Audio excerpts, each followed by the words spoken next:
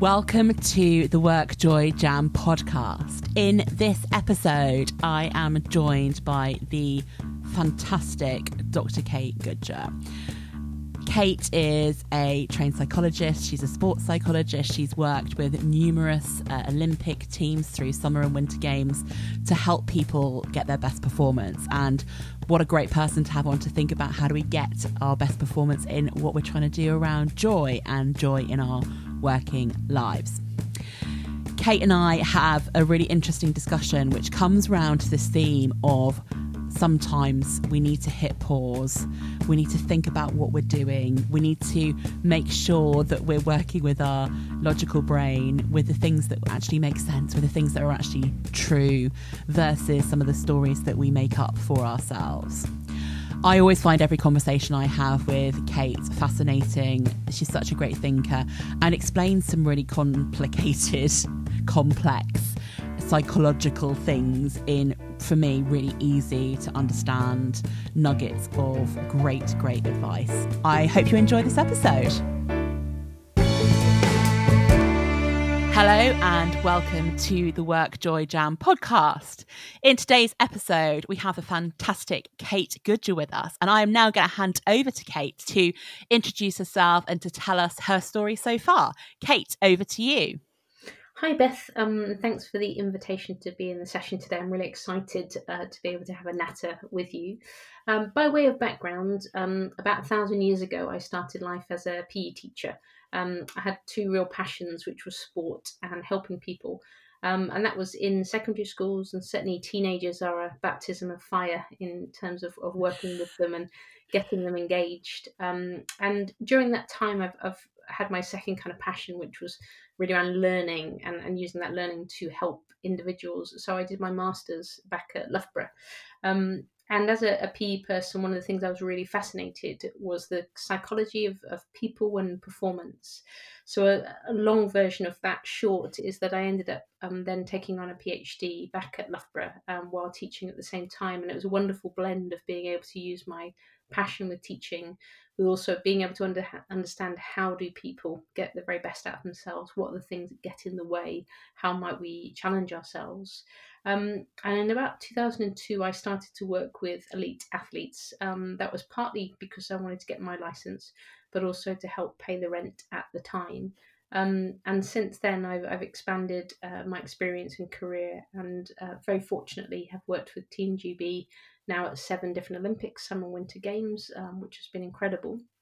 And more latterly, as I've had my own family and wanted to travel less, the transference of that kind of performance thinking and the psychology of performance to other areas of life and other sectors. So that's included medicine and healthcare, services, businesses, and then more recently working alongside you in the D&I space. So that's been the journey to this point. It's fantastic to hear that, Kate, and your career is really interesting, and to how you've taken your passions and expanded them and thought about them and obviously gone really deep into them with a PhD, and obviously that makes you a doctor, which is very exciting. But also the experience across so many different types of industry, from, you know, talking about there from corporate things, but to elite sport and what we can learn from the sporting world. So I'm really interested to dig into that, to dig into your thinking and your experience and what you've learned through all of those different experiences, and how we might be able to look at this from the perspective of getting more joy in your life, more joy in your work, and taking some of your amazing insight from there. So question for you around work joy is, when I say something like work joy to you, what is it that you think individuals can do to bring a bit more joy into their working life? Good question. Straight off the bat there, Beth. Just straight in there. What if I stand back slightly and just take what work joy means to me, and I guess my experience in understanding it from a personal perspective, as I highlighted a bit in my story, having that sense of passion and purpose has always been critical in helping me feel satisfied in work, happy in work, joyous in work, confident in work. If I wasn't doing something that helped to serve a purpose for me or ignited some of my passions, those were the hard days. So I think that you've hit upon something that's really important. That there are so many structures and features of work that can make it joyless, that can make it mundane and just hard work. And we don't always work with people that we get along with well. So that concept of work joy, I think, is really a powerful one. And if I take it into deliberately the world of elite sports, we might not necessarily think about it being, either hugely important or where does it fit into that. But thinking about athletes that I've worked with that have been the most successful, and that's not necessarily being medalists. Sometimes it's, being the best competitor they possibly could be, but they just weren't good enough to deliver a medal. But it's that level of satisfaction and personal accomplishment that they felt at the end of it. Sometimes that was a medal, sometimes not. But those individuals, a distinguishing feature for them was the love of their sport and the love for what they did and the joy that they found around it. Difficulties came for other athletes, and my PhD was actually in the opposite of work joy. It was in burnout. And for those individuals that were really struggling in sport, it was often that sport had become joyless for them. They'd fallen out of love with the thing, often got to a point of resenting what they were doing. Their passion had become a job and a day job. So I think work joy is really important for any individual, and for me it really comes down fundamentally to those things around passion and purpose. And every career, every profession people take on, it's a integral ingredient, but I don't think we're spending enough time thinking about it. Yeah, it's really interesting you talking about that and that idea of passion and purpose, which comes up so much in many, many conversations that I've been having with people about work joy on the podcast, beyond the podcast, in the coaching program, around sometimes, and this might be interesting talking about where you find that people had the burnout. Sometimes people found that what was their passion 10, 15 years ago, or what they thought their passion would be when they trained for it changes over time. And we don't always spend enough time thinking about actually what's my passion now, what is my purpose now, and how has that changed. And almost we get on the career roller coaster that takes us in one direction, and it might not be the direction that we're really looking for anymore. Yeah, absolutely, Beth. And the kind of original work that was done around burnout was exactly that people often entered into something that they were really lit up about. There had to kind of be a spark almost in order for somebody to then burn out. And this was work that was typically done on volunteers that were working in drug addiction units and that kind of sector. And for those individuals, almost their passions became the bit that forced them to become disillusioned in the end. So I think you're right that we get into routines and habits and patterns of working, and we stop taking that, that check-in on ourselves and how we're doing, and sometimes make unhelpful assumptions that if we go down a particular path, then we'll be happy. Kind of when we get there, when we've achieved this, or we've stepped up, or we've done this new particular project, as opposed to just bringing it more into the moment, into the now, and what really matters. And am I living the life I want to? And actually, where is the joy in my life?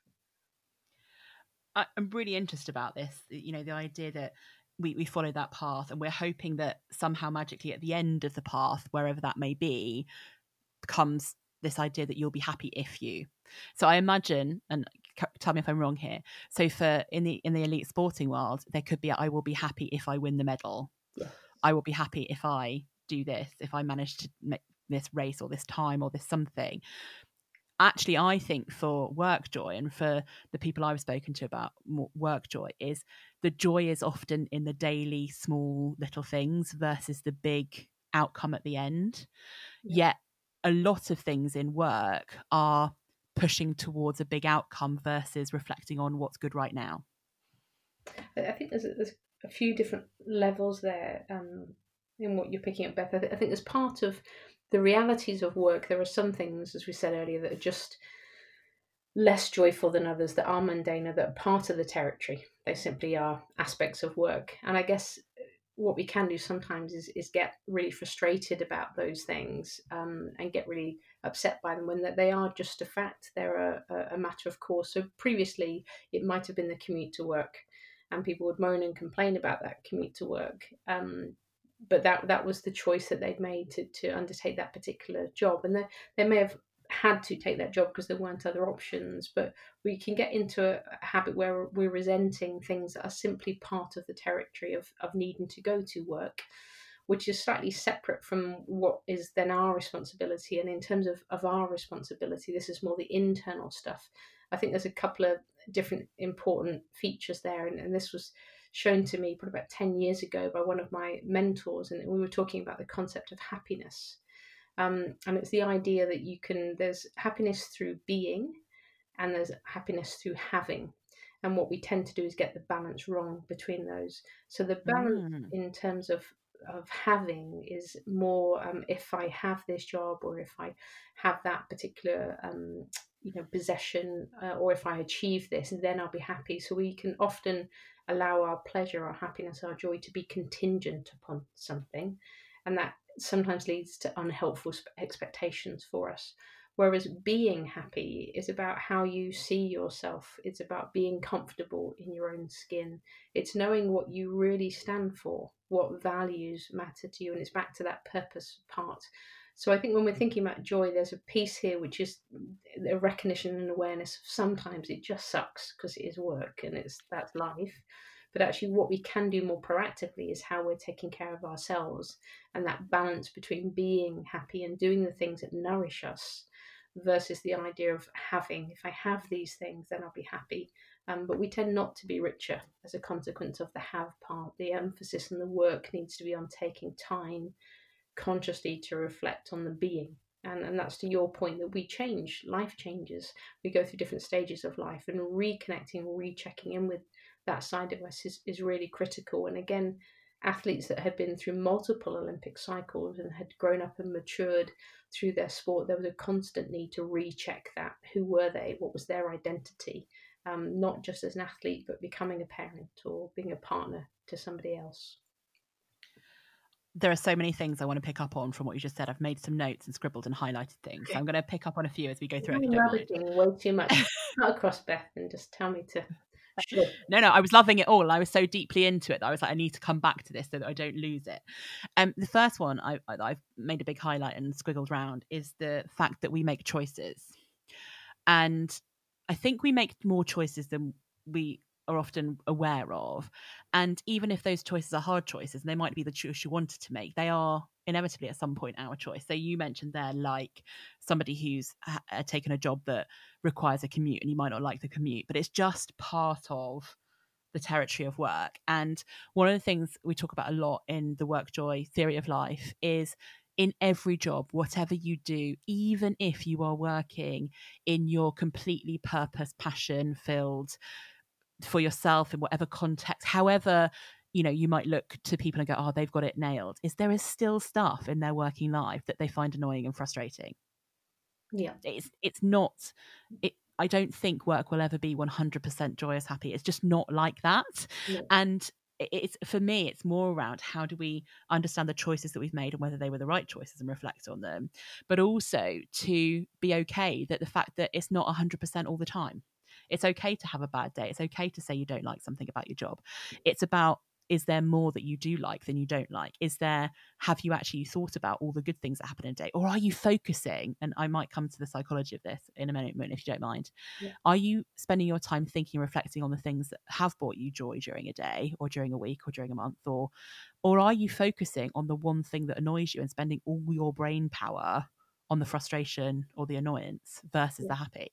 Can I add just a couple of things to what you said, that word choice that you've picked up on, that's so important, because when we are experiencing the unhelpful emotions like anxiety, stress, frustration, often those are related to whether we feel like we're in control of something, whether we feel like we've got options, whether we feel like we have choice. So we always have choices. Viktor Frankl, in his book The Meaning of Life, talks about that's one of our fundamental features that we have when we appear to have nothing else. Writing as a psychiatrist in Auschwitz, that we have a choice of how we want to respond to a situation. That internal choice is something that we have. It doesn't mean, as you said, choices are easy, but holding on to that one simple concept that you do have choice. And that when you're thinking about that choice, the next simple question is, well, what's the consequence of these choices? So a choice can be to do nothing, or a choice might be to act. What's the consequence, and can you live with that particular consequence? So that word choice is incredibly empowering to people. And then the other part that I really picked up on what you talked about is the reality is not all of work is going to be great 100% of the time. Life isn't like that. And we are naive if we think that. We have to work actively to find joy and to accept, the bad days and the good days in equal measure. But fundamental to that, I think, is also the concept of acceptance. So acceptance isn't passive, roll over, give up. Acceptance is recognizing the things that you can change and the things that you can't. The things that really matter right now and the things you just need to put in a bucket and not waste energy on. It's the acceptance of stuff that's hard and you might need to work through, and the acceptance of emotion that you're sitting with. And emotion is just our mind saying, hey, pay attention. I've got some stuff I want you to deal with here. So that concept of acceptance, I think, is equally powerful alongside choice to enable people to have that joy. So there are simple concepts that we can rely on and practice every day, and the emphasis really is on the idea of practice. So identify the choices and practice making those choices and considering the consequences, but then also practicing that skill of acceptance of being in the moment right now. What is happening for me? What can I change? What can't I? Where should I put my energy? Where am I just losing energy or wasting it? I'm going to stick it in the bucket right now. Yeah, I love that. And the idea of acceptance and understanding what choices you make. And I just sit here and think that I like to have what I call a no moan zone around me. That is, if I'm going to moan about something but not do anything about it, I am wasting my energy and probably the energy of people around me, because moaning has, apart from making you feel good for about 5 minutes when you get it off your chest, it doesn't really do anything. So one of the practices that I like to have is, if I'm moaning about something, I have to make a choice to either act on it or put it away and let it go. And sometimes that's really hard because you sometimes don't want to let it go. But if you can't change it, if it is something that just cannot be changed, if you don't have influence over it, if you can't make it happen, the person whose energy you're wasting is actually yourself. And you could be putting that energy from moaning into like really good use, finding something else or finding something different to do that might have more joy within it. A few years back, when I started working more in the corporate world, I did work in education and schools. And with a set of teachers, we kind of developed this principle, which was about the tantrum mat, which is exactly what you've described. That there's part of our brain that brings this emotion out, sometimes kind of raw, really powerful emotion, sometimes quite toxic internally, and then we ended up spraying it everywhere else and on other people. But it's when you've got that real frustration where somebody has behaved inappropriately, in the staff room, or you've got more work to do and it seems endless, that you've got this expansive emotion that comes. But effectively what part of your brain does is just makes you go and sit on this tantrum mat. And you're sat there and you're just circling around the problem and you're just feeding the problem and feeding that emotion, and nothing is actually changing. You're not making any difference to this circumstance at all, which goes to your point that you want to move from being problem focused and absorbed, and sometimes, to be really harsh, playing victim mode with that, but other times just sitting with this emotion and not doing anything with it. You want to move from being problem focused to solution focused, which isn't about having the magic answer, but it is about developing a plan.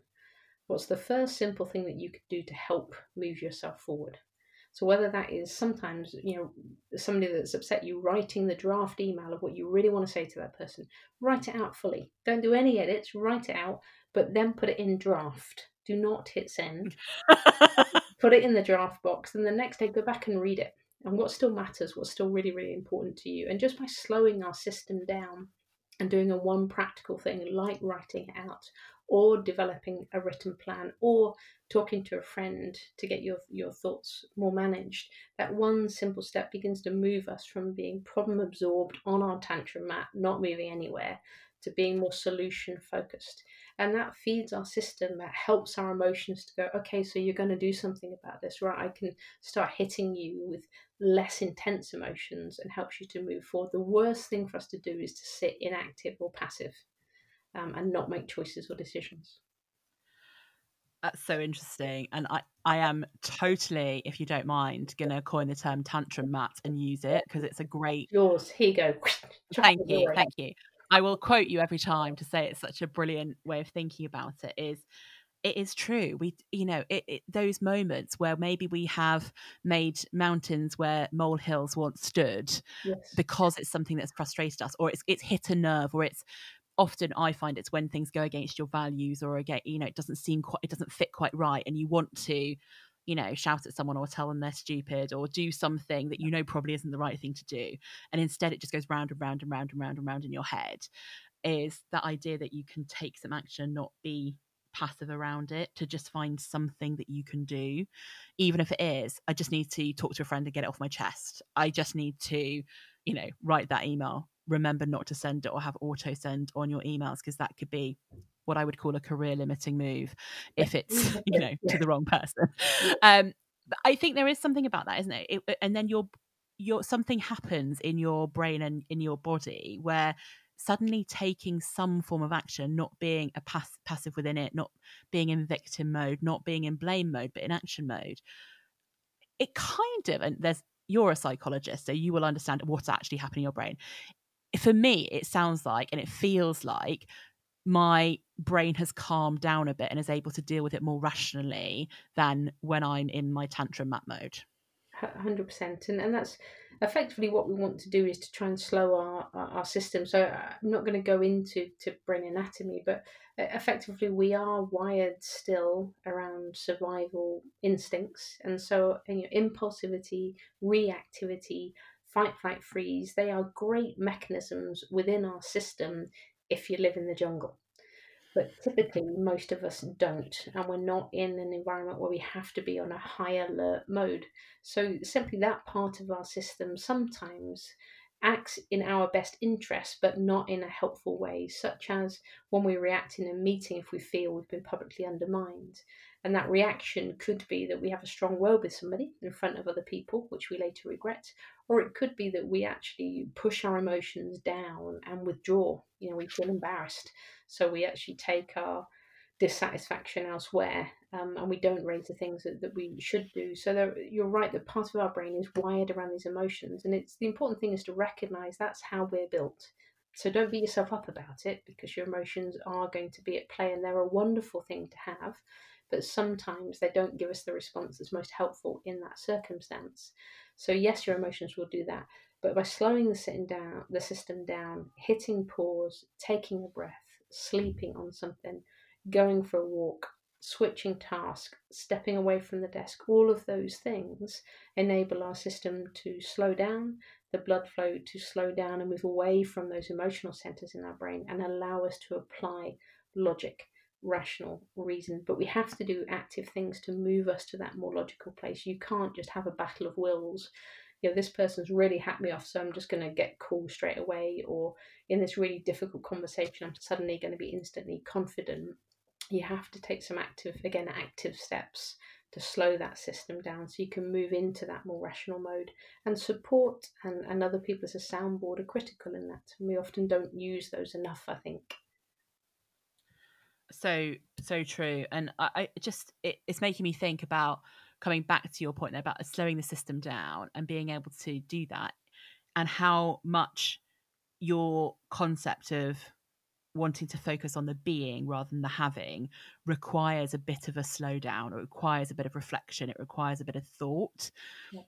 Whether that's in the moment where you're feeling the emotions, or just generally when you're at that kind of neutral place, you still need more time to be able to do the being stuff, because it takes thinking and that side of things, versus the having. I can go and have that if I do XYZ. It's very action focused versus reflection. And how much and I think one of the greatest reasonings, you could call it an excuse, you could call it a justification, that I hear from people I work with is, I don't have time to. Yeah. And I'm really interested in I feel, and I might be completely wrong here, that we have a very casual relationship with time in our brains, and it's always focused on one thing, and that's all about getting stuff done. And what we think about is the time right now versus the time invested for the future. And in my head, it takes way longer to unravel a problem that you've created over a long period of time by doing things quickly than it does to stop and think now, to then not create the problems in the future. Yeah, I would agree that that's my experience. That people will say, "Oh, you haven't gotten to that. You just don't have enough time." And there are, we are in a world of high demand, and people are, managing multiple roles in their day. Whether they're a parent, a carer, a professional, they want to have an active lifestyle around work. You've got those competing demands. So time is always a prized commodity. But I think you're accurate in that is it truly a reason, or is it sometimes an excuse we make? So I think to pick up on a couple of things that you said, that around this work on self and the being and having bit, I think like an athlete, if an athlete's going to be ready for competition, they have to consistently train to be able to maintain the level of fitness they need to be able to be effective on the pitch or in the pool.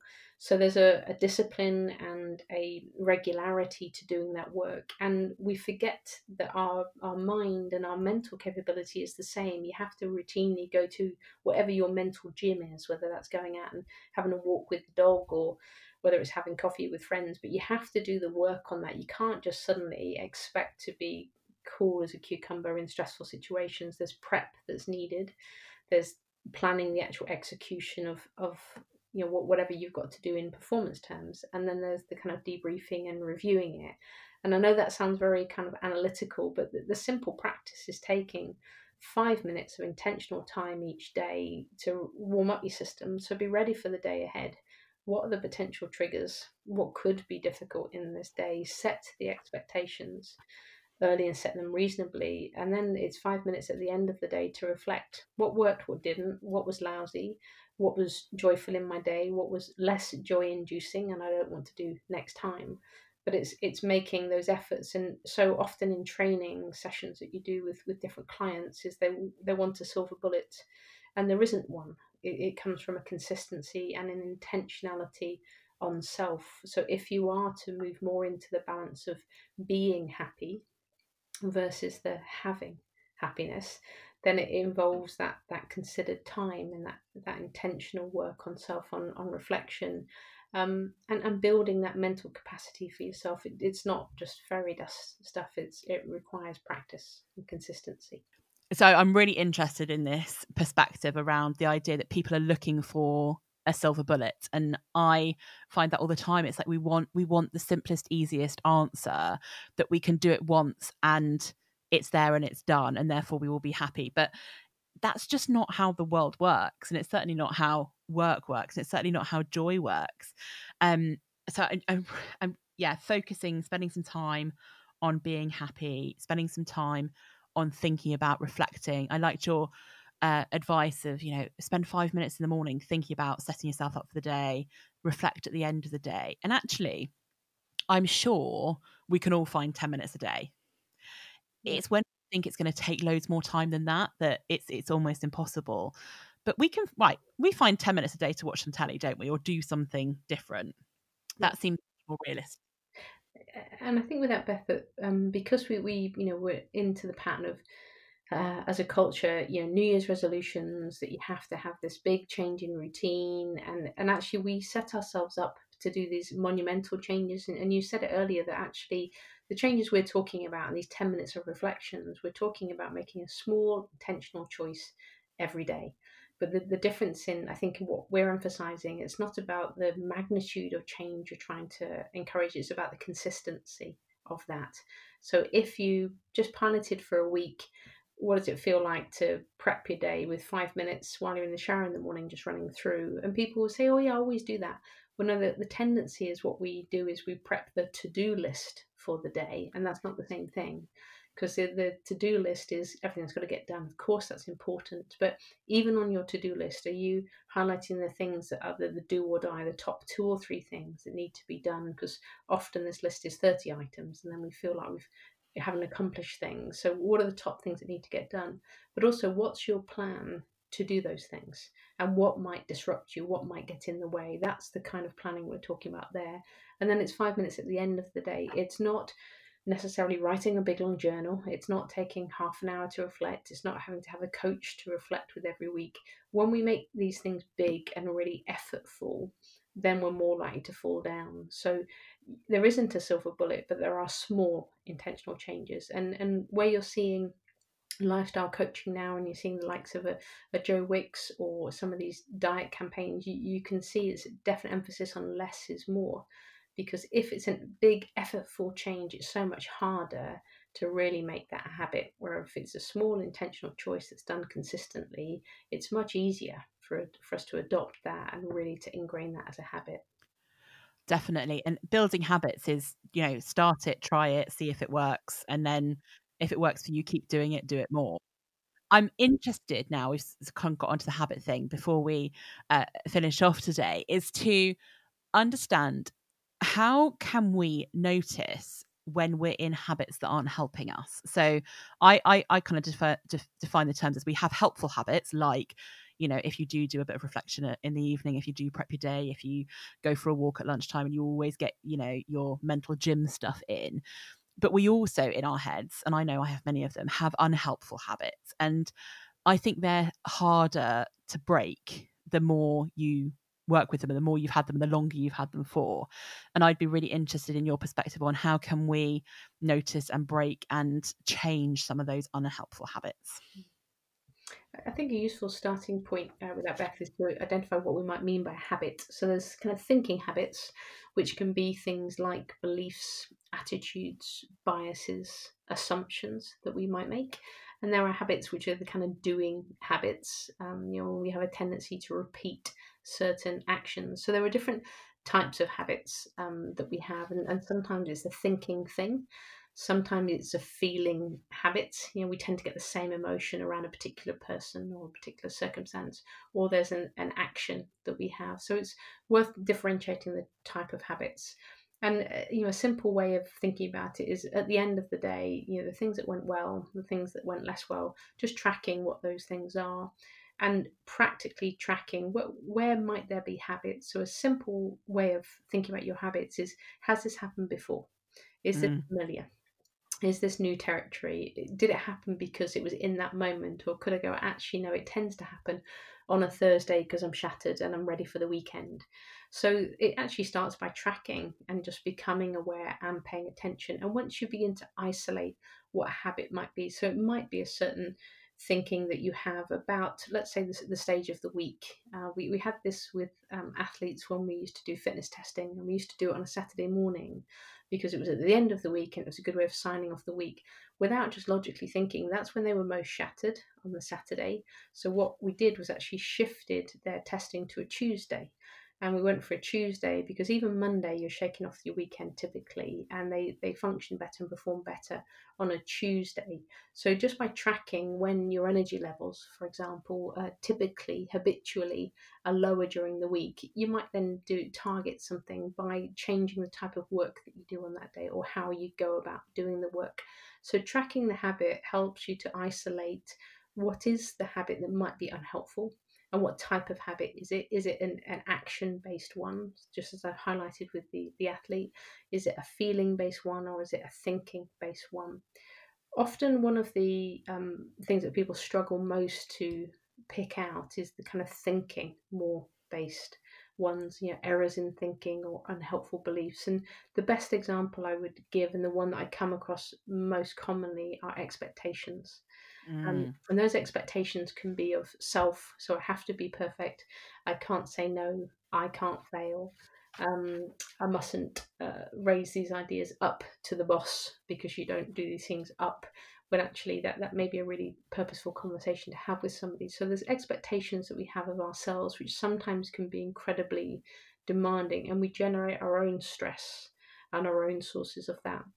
And other times are, particularly if we get an emotion like frustration or anger a lot, those expectations then are often ones that we've imposed upon others. So I've seen it with couples kind of dating each other, and a few months back I heard about a parent was talking about their young professional daughter that had moved to London, and she got this new boyfriend. And this mum was kind of horrified that this guy just ate pizza, whereas the daughter was a complete health guru and really interested in that. And the mum's simple comment was, "Oh, don't worry, she'll change him." it will take time, but she'll coach you out of things. But it's that idea of imposing our expectations on others. And then when other people don't hit our expectations, so we again see it commonly where other people might always be late, to meetings, and we get frustrated, but that person has always been late to meetings, or expectations of others that don't have the same level of detail that we have. Expectations of others around working hours. Some people think it's okay to call at 9 p.m. at night, but did you set boundaries that actually wasn't the right time for you? So when we think about habits, it's about tracking, hitting pause again, reflecting on your day. What was the good stuff, the joyful stuff that added, and those helpful habits you want to continue to amplify maybe? What were some of the unhelpful ones? Start to isolate what was the thinking, what was the feeling, and what was the action. So the type of habits that we're looking at, and then how you might begin to change that. So if you have an expectation of X person is always going to be late, it's recognizing that. And you have two choices. You can either get really, really frustrated with that person, or you can accept they are going to be late. And then you work around that. But it's recognizing it's about the impact that it has on you. If it's not adding value to your life, not adding energy or bringing you joy, then don't hold on to it. Shift your perspective, because going back to some of our original conversation here, we talked about choice. So expectations, for me, is one of the most important things from a habit perspective to try and help people to change, particularly when we're thinking about joy at work, because we set ourselves up to fail with inappropriate expectations every day, and we beat ourselves up about our expectations of self and others every day also. Yeah, so true. And I'm just sitting here thinking about the expectations we put on others. Like when somebody has the title of being your boss or your leader, we have an expectation of what they will be able to achieve and how they will do things. That example of the person who's always going to be late, you getting annoyed about it isn't going to change their behavior. No. But you getting annoyed about it is going to make you annoyed. The only person it's affecting is yourself.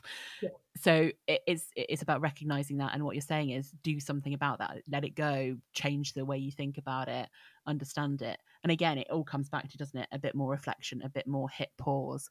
And I think just coming to it, I think we're going to call this episode Hit Pause, because I think the feeling throughout it is if you just take a few seconds or a couple of minutes every day to think about these things, it will help you.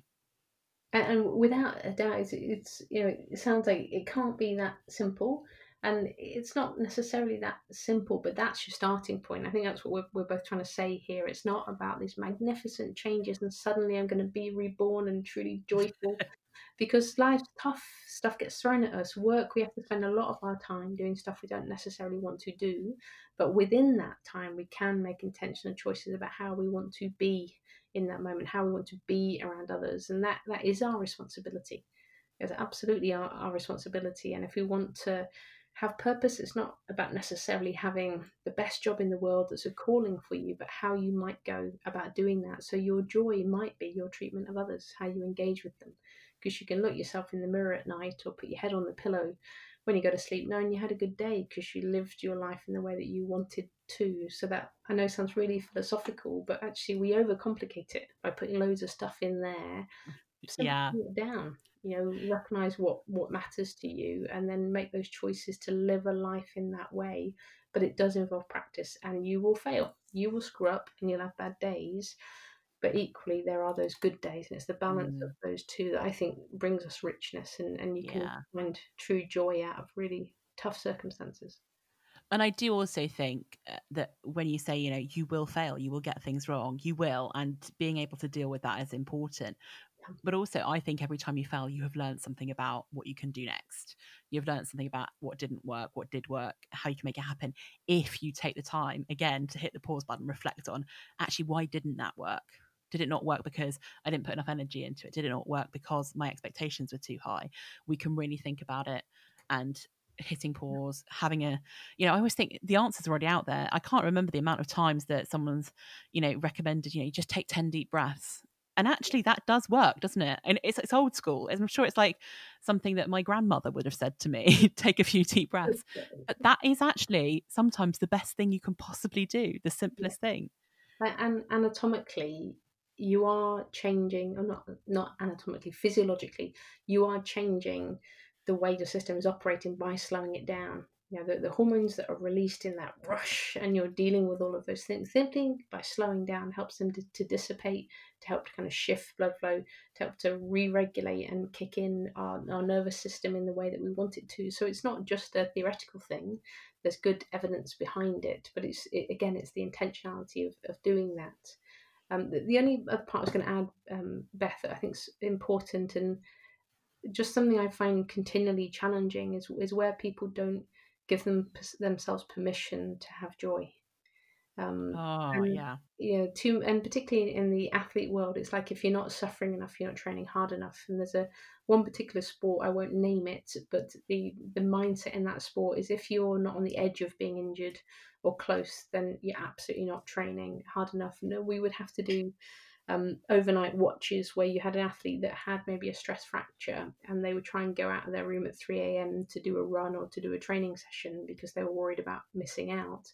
That those people, their obsession has gone to the point that the joy has run out of it. And it will be, if I deliver this medal, then I can be joyful, I'll have earned it. So I think there's also, for some people, an internal crisis that actually they are not worthy of joy, or they're not worthy as an individual. So that really goes back to that idea of being, and for them to look at themselves, what matters, what's important, where do they see their value coming from, who really matters to them in the world, truly matters, those people you would turn up on their doorstep in the middle of the night because they truly care about you, versus trying to keep a whole bunch of other people happy. So I just wanted to add that last part in, that I think another habit to get into is that you are worthy of joy, and everyone should have joy. Obviously in moderation, don't go crazy with it, but on a day-to-day basis, it is part of one of the fundamentals to our health and well-being. It feeds that positive emotions, and if we're not doing that for ourselves, then it's very hard for us to contribute to others if we're not doing that. Yeah, and I totally agree. And it's making me also reflect on, over the past 9 months with the COVID situation, with where people are at right now, I do feel a lot of people holding back their joy when they feel it, because they see so much challenge and struggle and strife in other people. It's almost like they don't want to experience any joy themselves. So there's sometimes we limit our own joy because we don't want other people to feel bad, who've kind of got it worse than us. And it's like, actually, you experiencing joy doesn't mean that somebody else you're not empathetic to their situation. You still can be, but you can also experience joy and use that joy to help you and maybe help other people. It's very hard to help other people have joy or develop things when you don't have it or understand it yourself. And more fundamental than that, I think some people have a view of the world that if everybody else is okay, then I'll take care of myself.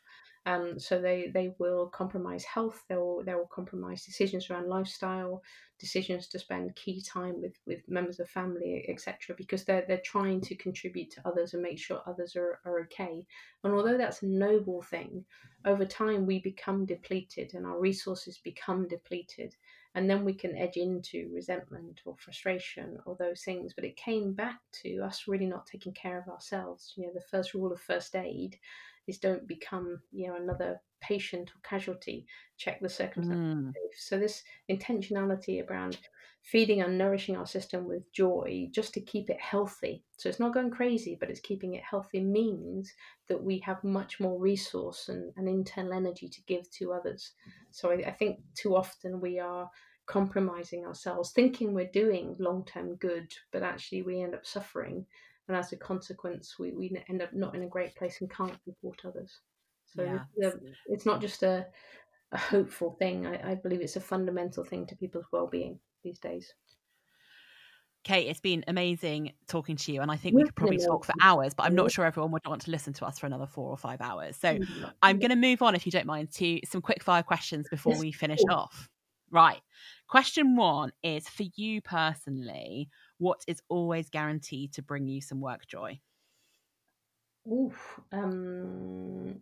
Problems and problem solving. I thing that gives me greatest joy is being able to get to the root of a problem. So I have an immense curiosity, and problem solving definitely lights up my day. Brilliant. question 2, what book are you currently reading?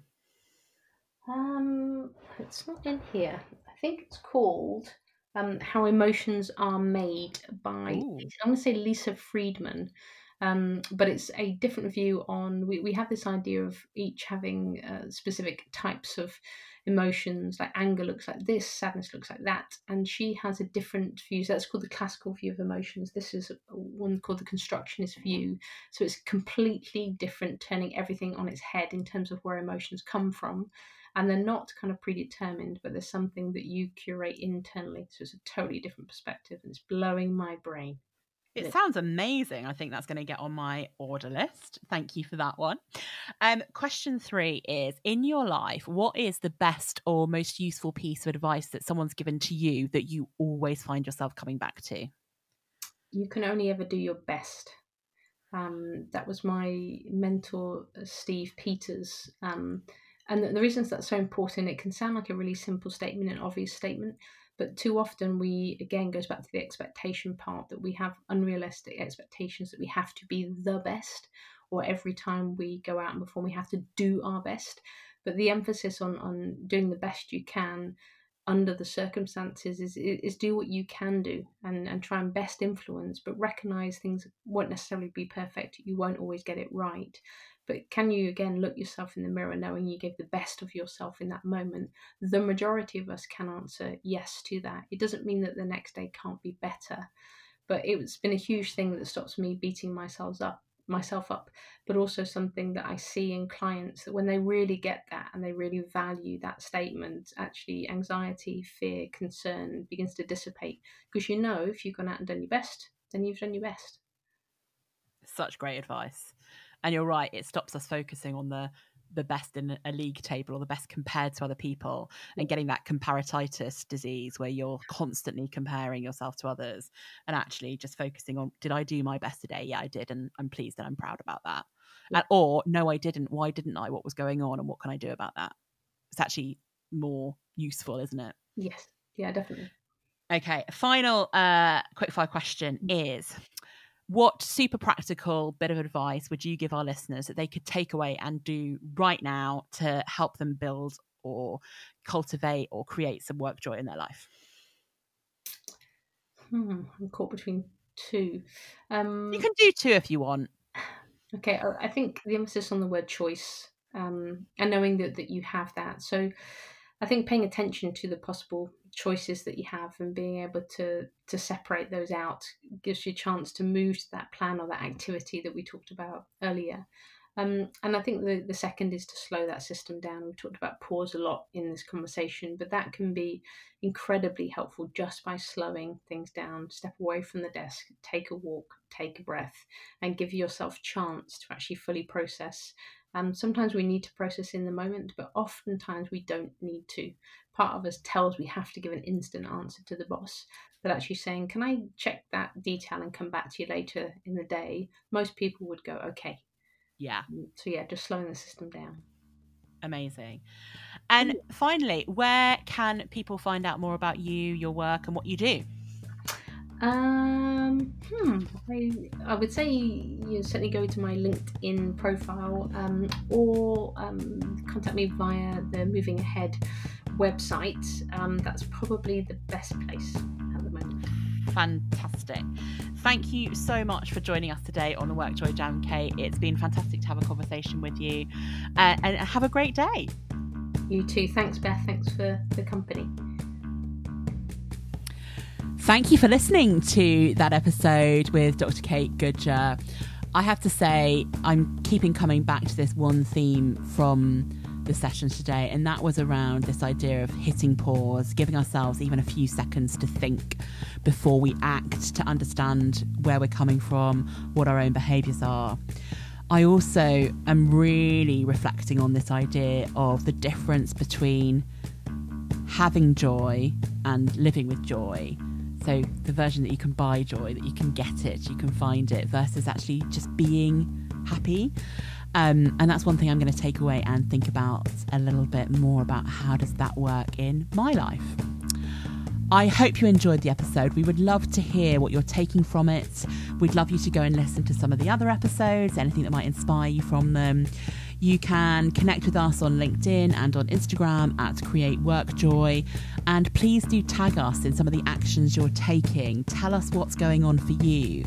And let us know if there's anyone else that you would like us to interview in our second season of the Work Joy Jam. Thank you and have a great day.